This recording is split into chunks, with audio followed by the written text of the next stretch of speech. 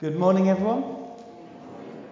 A very warm welcome to you all here in the name of our Lord Jesus Christ. It's good to be able to gather together as worshippers of God, and welcome to those who are online as well, joining us in your own home or wherever you are today. Special welcome to those who may be new here today. You're especially welcome. And just be aware that we have refreshments following the service, so please join us for those. That's through those doors and into the hall at the end of the corridor there. Just one notice really to remind us of the space service. It's giving space to God here this evening at 7 o'clock. So everyone's welcome, of course, to that as we gather together and just spend time in God's presence and listening to Him, seeking Him, singing to Him, praying and so on. So that's 7 o'clock here this evening. Today we're thinking in our time together about what it is to be a servant of God, but under pressure and faced with difficulties or troubles that we experience. We're going to begin with some words from a psalm. We're going to read this as a responsive prayer, Psalm 113. Please read the words together in bold yellow. Praise the Lord. Praise the Lord, you His servants. Praise the name of the Lord. Let the name of the Lord be praised both now and forevermore. From the rising of the sun to the place where it sets, the name of the Lord is to be praised. So there are people around our planet, from the rising of the sun to the place where it sets, and here in this space, who are worshipping God today. We join together with them wherever we are. And so we're going to sing a couple of songs, one after the other. Please feel free to stand, sit, kneel, lift up your voices, your hands.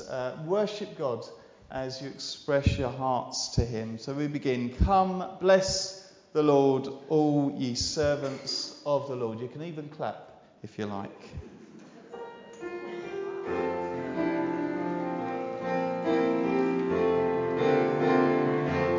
Bless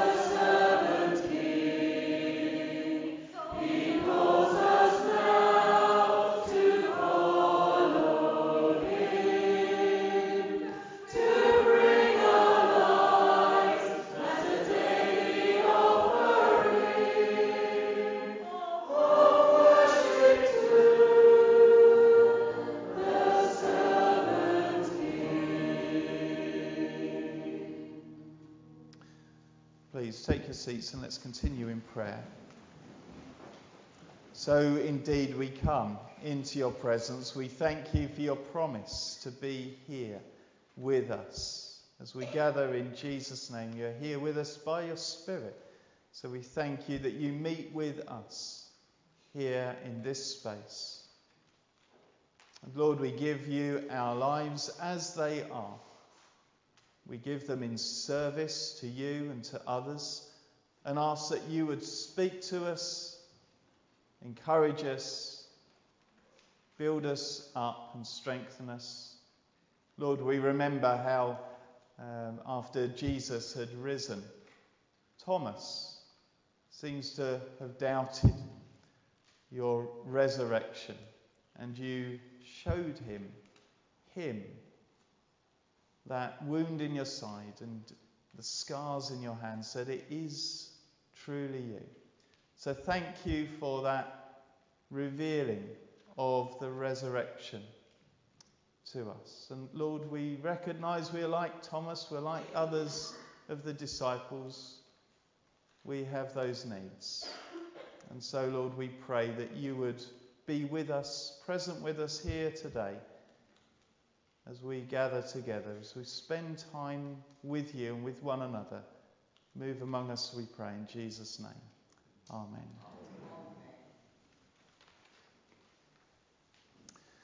I've got a few things to show you, and I want you to kind of tell me what the common link is. Bottle of olive oil, a carton of apple juice, and a carton of orange juice. Besides the fact that they are all things that we can eat, or drink, or take in, then what's the common thing between those three? Hazard a guess. Fruit, what? Squeezing. Very good. Cooking, you can use them in cooking. But they're all things that have come about through being squeezed or pressured, of course.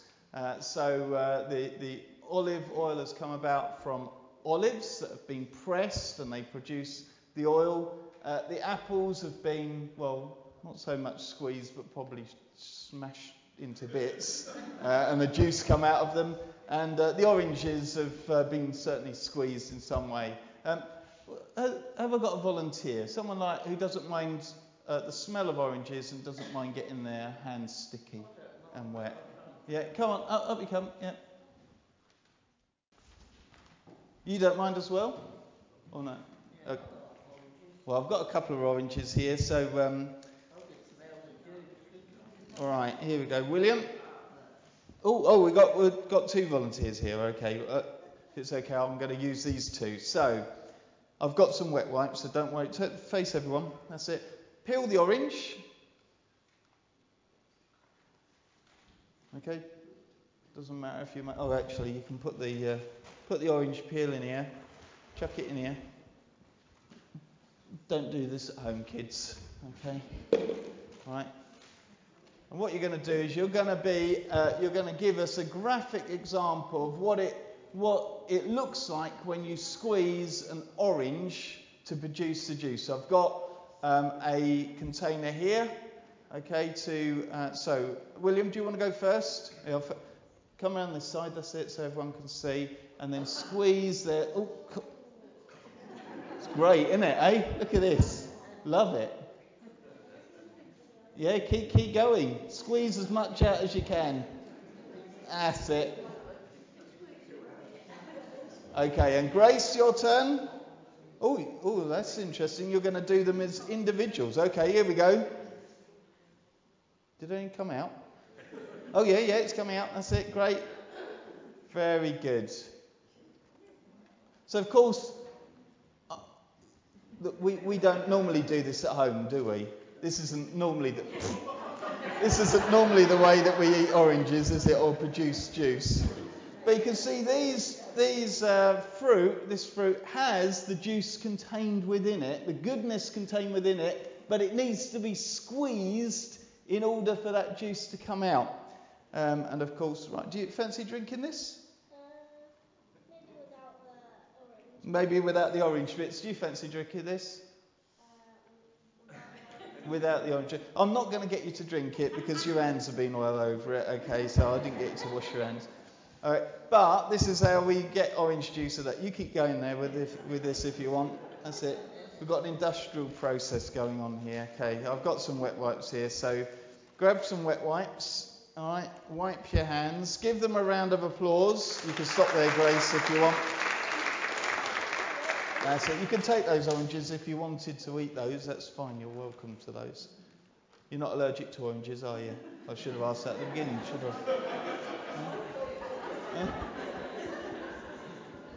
I would have assumed if your parents knew you were allergic to oranges, they would have stopped you. But, I don't know if you can be, but you can be allergic to all kinds. I'm allergic to work, so. Okay, take a seat. That's it. Well done. Ah, do you want some more there? Right, take your seats. You can sit down. You can take the wet wipes with you if you want. You don't have to. What am I not getting here? They're still wet. That's it. Here you go. There. Okay. Are they normally this kind of tidy? No. Are they? Here we go. You done? Yeah, I'll pop him in there. Right. Well done. Okay, very good. Yeah, can you give them another round of applause? Well done.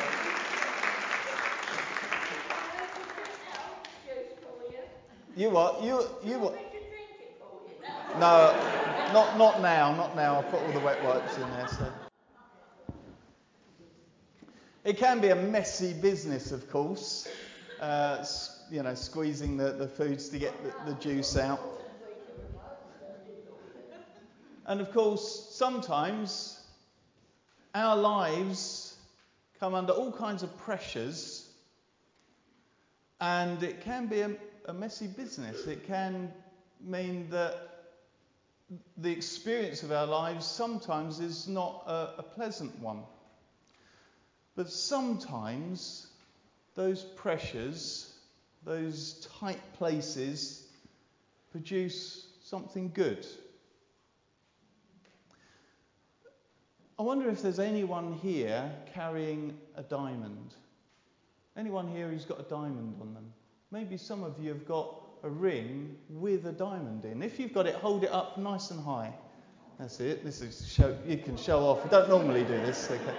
I assume there's going to be more than one. All right. I haven't got a diamond on here, but there's many diamonds. Of course, I think you all know, a diamond is there because of an immense amount of pressure acted upon some carbon. It's kind of squeezed and squeezed and squeezed. I've actually worked it out. How many? Well, I've looked it up. Apparently, about 700 to 800,000 pounds per square inch, plus temperature, plus heat, is needed in order to squeeze carbon into a diamond structure. So those of you that have got a diamond on your ring, what you are carrying about is something that has been created under an immense amount of pressure. This is what I worked out. It's basically 4,000 of me standing on a square inch on like a stamp. Imagine that, 4,000 Michaels standing. That's how much pressure you are carrying on your ring, on your ring finger. The amount of pressure needed for that to create something beautiful from a lump of coal, as it were. Even in our pressures, even in our squeezed places, God is able to bring about beautiful things. Sometimes we need to endure Sometimes we need to stay in there and look to him. I would suggest that sometimes the pressures that we experience if we are not looking to him can break us. You may know that yourself in your own life. You know, Paul writes these words to one of the churches that he cared about. But we have this treasure in jars of clay to show that this all-surpassing power is from God and not from us. We are hard pressed on every side, but not crushed. We always carry around in our body the death of Jesus, so that the life of Jesus may also be revealed in our body. For we who are alive are always being given over to death for Jesus' sake, so that his life may also be revealed in our mortal body. So when you experience that pressure, that squeeze, that tight place, make sure that you have Jesus revealed through your life. And if you know that you haven't got Jesus in your life yet, because you haven't received him as your Saviour and Lord, then do so today. Don't delay.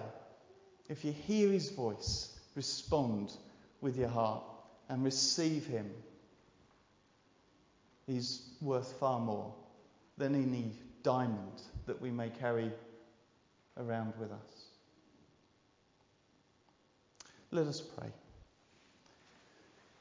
Now, Father, we want to thank you that you love us and you know us, and that you know what it's like in the person of Jesus to be under immense pressure. We think of how Jesus was in that garden called Gethsemane, and how that pressure was there, so much so that he sweat drops of blood. Think of that olive grove, the place where olives were pressed, where oil was produced. That oil used in sacrifice and in offering and in worship. So, Lord, we give ourselves afresh to you in the difficult spaces and places that we occupy, in the pressures and the troubles and the difficulties that we experience. We pray, Lord, bring about your beauty in our lives. And we pray, Lord, for those who will be going from us into their own time together, the children and youth. We pray that you will bless them. We ask that you would watch over them, watch over those who are leading and helping them. We pray that, again, that your good news will be shared loud and clear, and that they will be able to each encounter you, Lord Jesus, and receive you as their friend, as their Saviour and Lord. In his name we pray. Amen. So we're going to sing together, Make Me a Channel of Your Peace. And during the singing of this song, folk are going to go into their own groups, BRBK or in creche or wherever.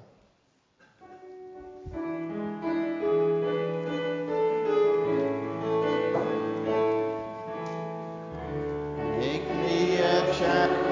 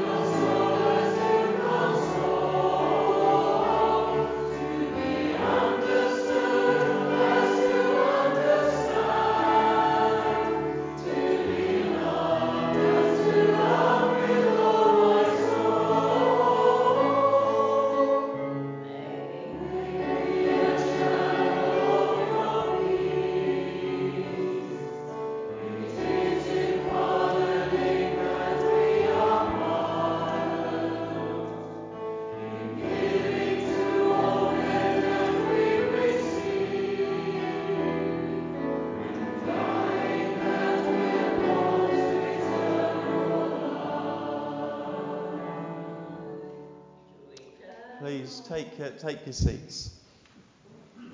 And let's pray. Lord, we want to thank you for the ways in which you are working in our lives and in our world. We do want in this moment to bring before you the situations that we face, the people that we care for, the situations around the world, and ask that you would minister to those who are experiencing great trouble, turmoil, pressures and difficulties. Lord, we think of those areas around our world that are at war or that suffer lack. Lord, we pray that you may minister your grace. We think of Sudan at this time, where there are power struggles in leadership and where lives are being lost. Have mercy, we pray, and bring those struggles under control. And Lord, other places around our world where there is injustice and pain, loss of life and hardship, we ask, Lord, that you may minister in those tough places. We give you, Lord, the situations in our own families where we are experiencing difficulty, sadness, grief, pressures, where we have great needs in our own bodies and minds.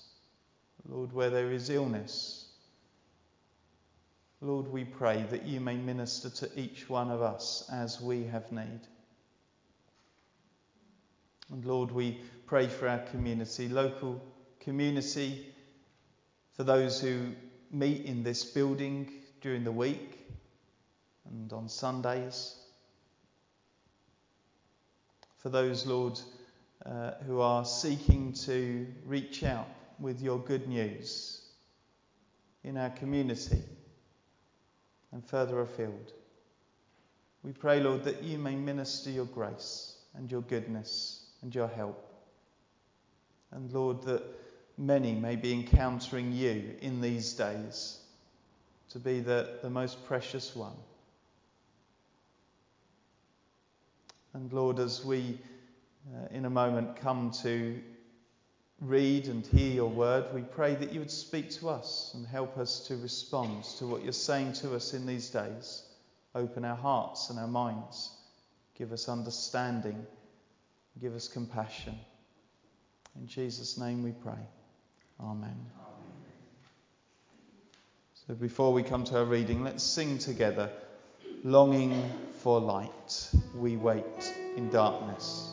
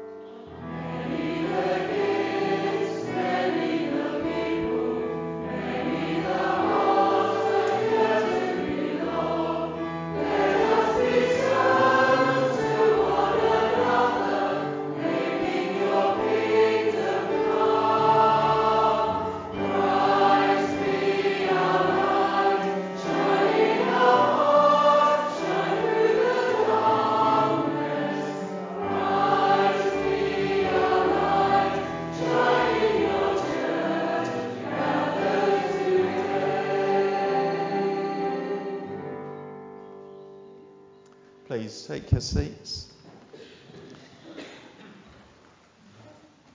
We're going to come to the next part in our series and our readings in 2 Corinthians. 2 Corinthians chapter 6 and starting at verse 3.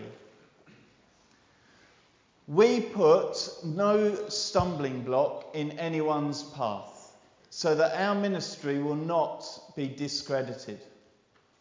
Rather, as servants of God, we commend ourselves in every way, in great endurance, in troubles, hardships and distresses, in beatings, imprisonments and riots, in hard work, sleepless nights and hunger, in purity, understanding, patience and kindness, in the Holy Spirit and in sincere love, in truthful speech and in the power of God, with weapons of righteousness in the right hand and in the left, through glory and dishonour, bad report and good report, genuine yet regarded as impostors, known yet regarded as unknown, dying and yet we live on, beaten and yet not killed,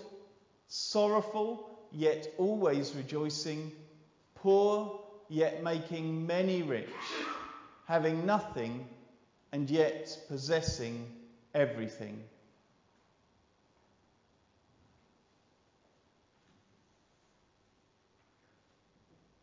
The Apostle Paul in our scripture reading today describes the Christian's service to their Lord. This is what the servant of God looks like. He speaks about difficulties, inequalities, and paradoxes. Is that paradoxi? Paradoxes of servant ministry. Paul prefaces his list with a reminder in verse 3 that we must not allow anything in our lives of service that would give people reason to respond, not to respond positively to Jesus. We put no stumbling block in anyone's path so that our ministry will not be discredited. You know, one of the greatest obstacles to the progress of the gospel in our society and community is the example of some of those who profess to be his followers. May we, as individual or as a local body of believers, not be the reason for someone rejecting Jesus Christ. May you and I not be the stumbling block to faith in Christ. And Jesus himself spoke words of woe to those who were well versed in matters of religion and the law, words that we don't want him to be speaking to us. Woe to you, experts in the law, because you have taken away the key to knowledge. You yourselves have not entered, and you have hindered those who were entering. See, the message of the cross of Christ is enough of an offence in itself without us finding ways of being an offence and a hindrance to those who would readily receive God's mercy and grace. May not one of us be religiously graceless or merciless. If you have received the grace and mercy of Christ, then give it away to others. Forgive others as you have been forgiven. Release others as you have been released. Serve others as you have been served. Live out the message of the cross. Do not empty it of its power through hard-heartedness or pride. Rather, we are to humble ourselves as the servant of Christ, just as he came to serve us and remove our sin through the cross. You see, if we have received Jesus Christ as Saviour and Lord, we are saved to serve. And we are observed by those around us. So what Jesus do we represent? Do we represent to those around us an ungracious Jesus, an unforgiving Jesus, a stiff-necked or proud or arrogant Jesus? Don't be the reason for the rejection of Christ in others. So let's listen to Paul's picture of the servant. First, some difficulties in verses 4 to 5. In fact, this is the second of 3 hardship lists penned by Paul in this epistle. The others are found in chapter 4, verses 8 to 12, and chapter 11, verses 23 to 29. He itemises some hardships, some of his hardships, in great endurance, in troubles, hardships and distresses. The word that Paul uses here that we have translated as endurance is a Greek word that literally means to remain under. It speaks of that oppressive, emotional, physical or spiritual hardship or pressure. But Paul did not quit when the going got tough. Instead, he exhibited endurance. Paul's word here also for troubles means pressed or squeezed. It indicates pressures from within or pressures from without. The one who serves God will have adversities, pressures and stresses, perhaps constricting the heart, the mind, the spirit. You feel under pressure. Remember, in such times of pressure, how Jesus said, I have told you these things so that in me you may have peace. In this world you will have trouble, but take heart, I have overcome the world. Paul's word here also for hardships could be translated as necessities or emergencies. We may encounter sicknesses, grief, perplexities that tax us to the utmost as we strive to know whatever to do or how to bear up under the hardship. Paul's word for distresses here literally means the tight or narrow place or space. The idea is that being under constraint or under siege by an enemy. One where you have no room to move, no escape, it feels. We could say that the modern day phrase, to be in dire straits. Our situation seems so narrow, so insolvable and inescapable. Yet Paul wants Christ's servant to be encouraged and know the power of Christ's endurance. For in such troubles, pressures, stresses, hardships and emergencies, in those dire straits, in those narrow spaces where we barely have space to breathe, Christ's Spirit brings transformation. You see, without Christ, we could become despairing or bitter. But the one who looks to Christ, for that person, tribulation builds character. As I said before, carbon under great pressure turns to diamond. You see, the Christian life is not about entertainment, but about endurance. It's not about vacation, it's about vocation. Serving God requires sacrifice and surrender. But we are not in it alone. Paul continues in this list by listing some physical hardships which he himself encountered and was forced upon him, and we too may expect. He suffered beatings, he was dealt blows, wounds and floggings. Even at this mid-course of his ministry, he had endured much suffering for Christ at human hands. He faced imprisonments he was put under guard. He found that in Philippi, Jerusalem, Caesarea, Rome, and in other places, he was physically chained and restrained and restricted. Do not take your freedom to share Jesus with those around you today in our society for granted. How are we using our freedom to share this most precious Saviour of ours? We have freedom. We really do have freedom to tell others around and about us this good news in ways that our brothers and sisters around the world do not have. But perhaps we are imprisoned by our own fear of what might happen or what people might think about us. You might be wrong. Paul found himself time and time again in what he also must have felt to be scary riots, such as in Pisidian Antioch, in Lystra, in Philippi, in Thessalonica, in Corinth, in Ephesus, and in Jerusalem. These social and societal instabilities, be they political or religious, large or small, continue to be weapons Satan still uses against Jesus' disciples today.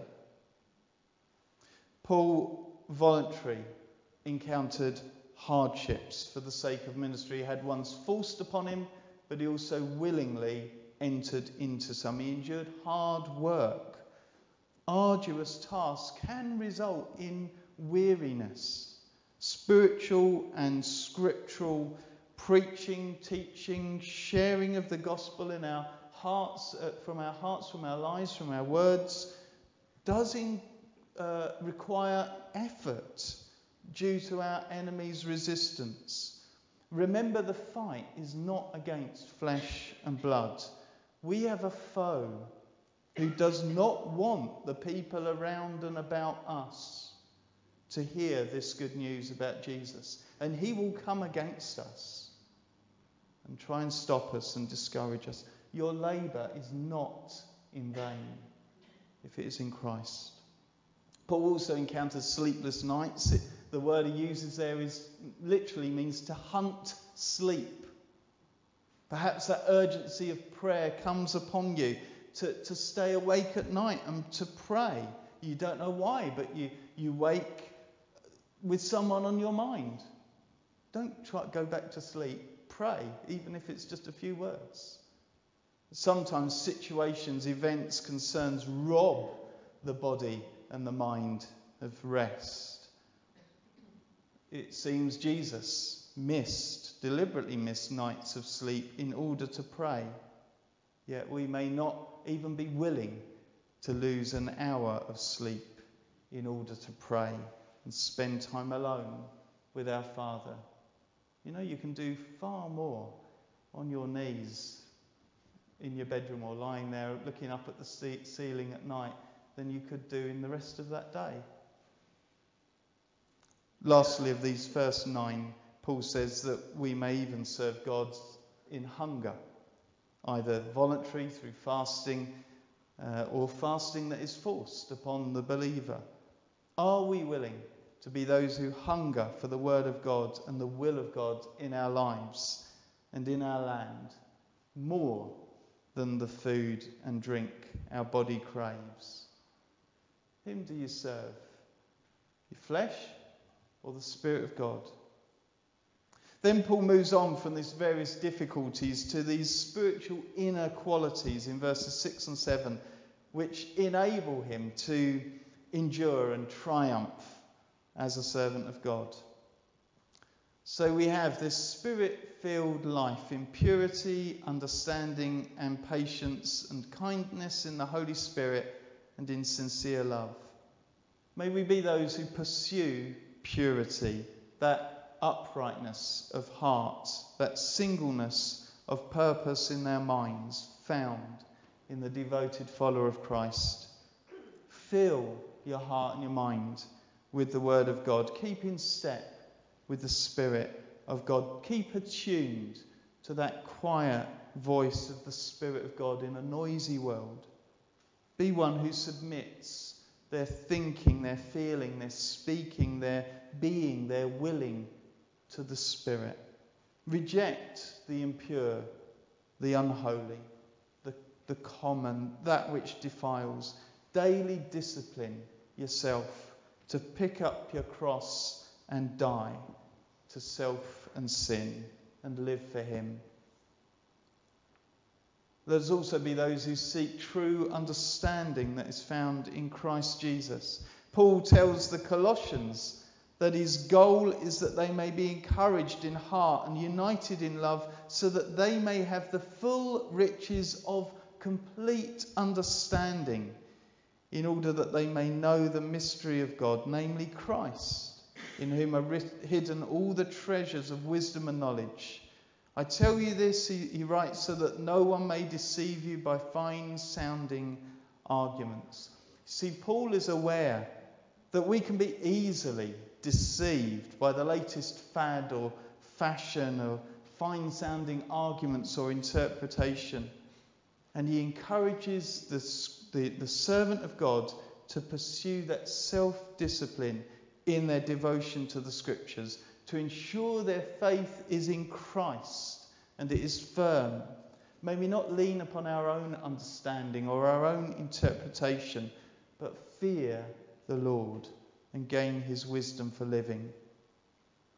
And as Paul says, may we exhibit that fruit of the Spirit in patience and in kindness. Yes, we may long suffer others' actions against us and situations that we endure even in the face of injustice. But let us be patient with others as the Lord is patient with us. Let us display unmerited kindness to others as we have been shown kindness through Christ on the cross. Yes, that person doesn't deserve your forgiveness. They don't deserve your kindness. They don't deserve your love. But give it to them anyway. Because that's how Christ has responded to us. And it is in the Holy Spirit that we can exhibit and experience that sincere love. Love that is unfeigned, untainted, not hypocritical. Paul writes to the Christians in Rome that love must be sincere. It must be sincere. What other form of love is there? Insincere love? It must be genuine and pure, not mixed with self-seeking. Love is the primary fruit of the Spirit, which governs and encompasses all we do and are in Christ Jesus. And Paul, as Paul leads with the Spirit, he continues with the word. The Greek that Paul uses here says the word of truth. We have it in a NIV Bible, sometimes translated in truthful speech. You see, Paul knows that the Spirit and the truth go hand in hand. And this is plainly heard from Jesus himself. He says, God is Spirit, and his worshippers must worship in the Spirit and in truth. Paul writes that our gospel to you came to you not simply with words, but also with power, with the Holy Spirit and deep conviction. When you go out there, you go with the word of God, with the word of truth, and you go with power. The servant of Jesus goes out with good news about Jesus by the Spirit of Jesus, and therefore goes out with power, not powerless. Luke tells us that Jesus of Nazareth was powerful in word and deed before God and all the people. And you are called to be his servant out there in the world and to rely upon his authority and upon his power, not your own. Peter writes, if anyone speaks, they should do it as one who speaks the very words of God. If anyone serves, they should do it with the strength God provides, so that in all things God may be praised through Jesus Christ. You're not going for your own praise. You're going and serving for his. And Paul serves with weapons of righteousness in the right hand and in the left. He was armed and ready for the offence and the defence. Elsewhere he elaborates to the Ephesians about the full armour of God, and he speaks about this spiritual weaponry that is the only kind to be effective in the spiritual nature of the battle we face. See, the world's forces of darkness are the spiritual forces of wickedness in the heavenly realms. That's how we go out into our world. The Christian is called to a daily battle. And it's here that Paul comes to the third part of his list, the 9 pairs of paradoxes, a series of conflicting responses to his ministry. Through glory and dishonour, bad report and good report, genuine yet regarded as impostors. You see, we are those who seek to serve God and are not immune from the fickle judgments of the world and the people around us. The Apostle Paul tells the Galatians that even though his illness was a trial to them, they did not treat him with contempt or scorn. Instead, he says, you welcomed me as if I were an angel of God, as if I were Christ himself. So he experienced that glory, as it were, to be welcomed gladly. However, he also experienced insults and dishonour. Servants of God, you see, have both bitter envies and devoted friends. Some will hold you in love and esteem, while others will ridicule, reject, and renounce you. Like Paul, be prepared to be maligned or slandered as the servant of God. You may suffer misreporting, misrepresentation, perhaps out of misunderstanding or even malice and ill will. Paul had his fair share of bad report and good report.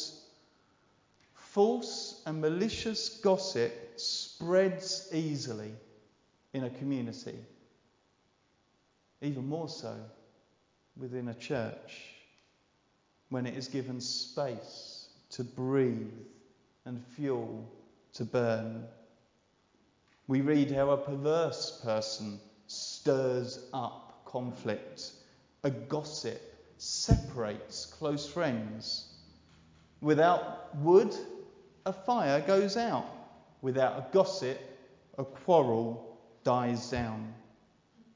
A gossip betrays a confidence, so avoid anyone who talks too much.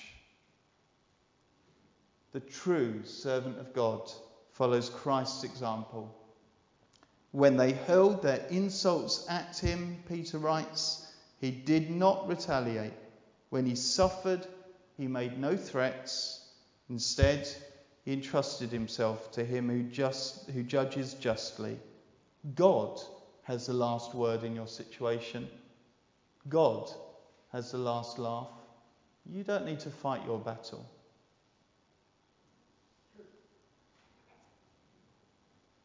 I wonder what report would be written about us. Paul wrote to the Corinthians, I am afraid that when I come, I may not find you as I want you to be.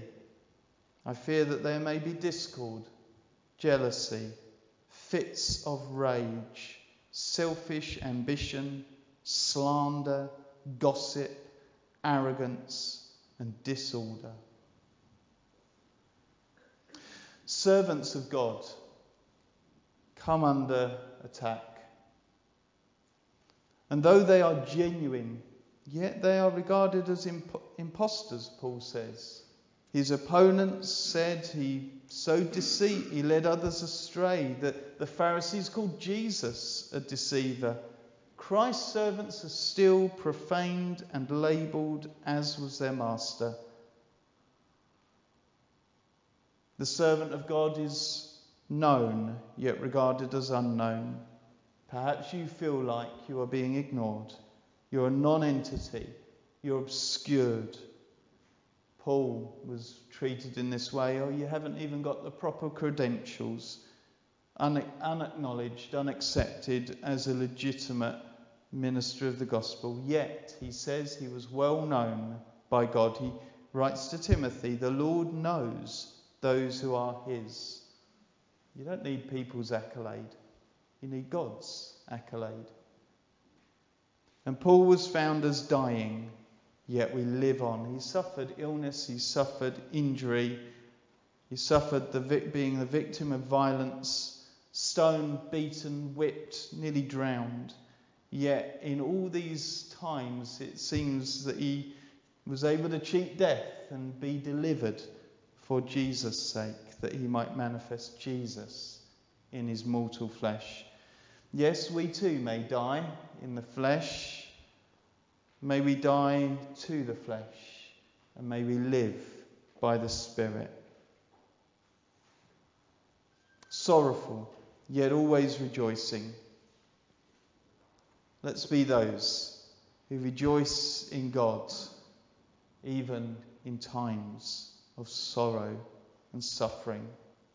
Poor, yet rich. The word Paul uses here literally means to crouch or cower like a beggar. In other words, to be bent over, deeply destitute, completely lacking the resources of earthly wealth, helpless as a beggar. And yet, Paul and others like him, the servants of God, make others truly rich. Our riches are not to do with our bank accounts or our possessions or our large, wonderful houses. We have to leave all of that behind. And woe to those who store up wealth in these days, in the last days. That's what the scriptures say. And yet in Christ we have been enriched in every way. Jesus said, watch out. Be on your guard against all kinds of greed. Life does not consist in an abundance of possessions. Do not store up for yourselves worldly wealth and possessions, yet not be rich toward God. And he tells the story, the parable. It will be demanded of us. So Paul presents the true servant of God. Perhaps not an attractive picture in many respects, but an honest one. But then the message of the cross is foolishness to those who are perishing. But to us who are being saved, it is the power of God.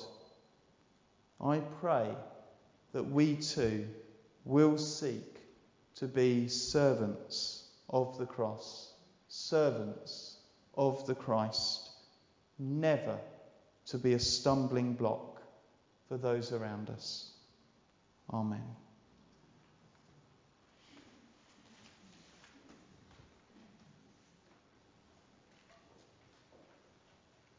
We sing together our closing song, Ye Servants of God. And please remember that if you would like prayer, then the prayer is offered after the service. Just go make your way over to that side of the building, and you can be prayed with or prayed for.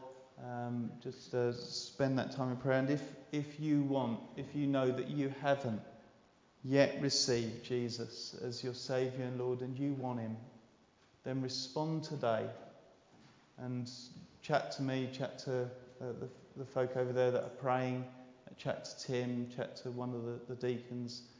But don't go from this place without having received him if he's calling you to follow him.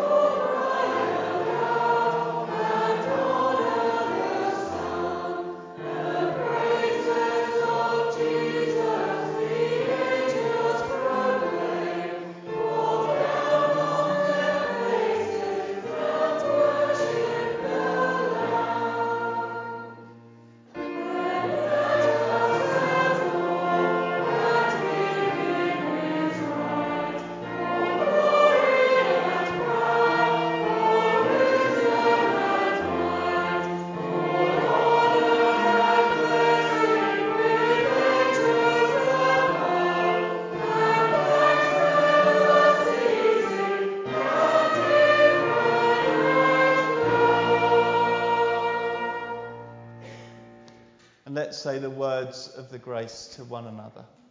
May the grace of our Lord Jesus Christ and the love of God and the fellowship of the Holy Spirit be with us all evermore. Amen.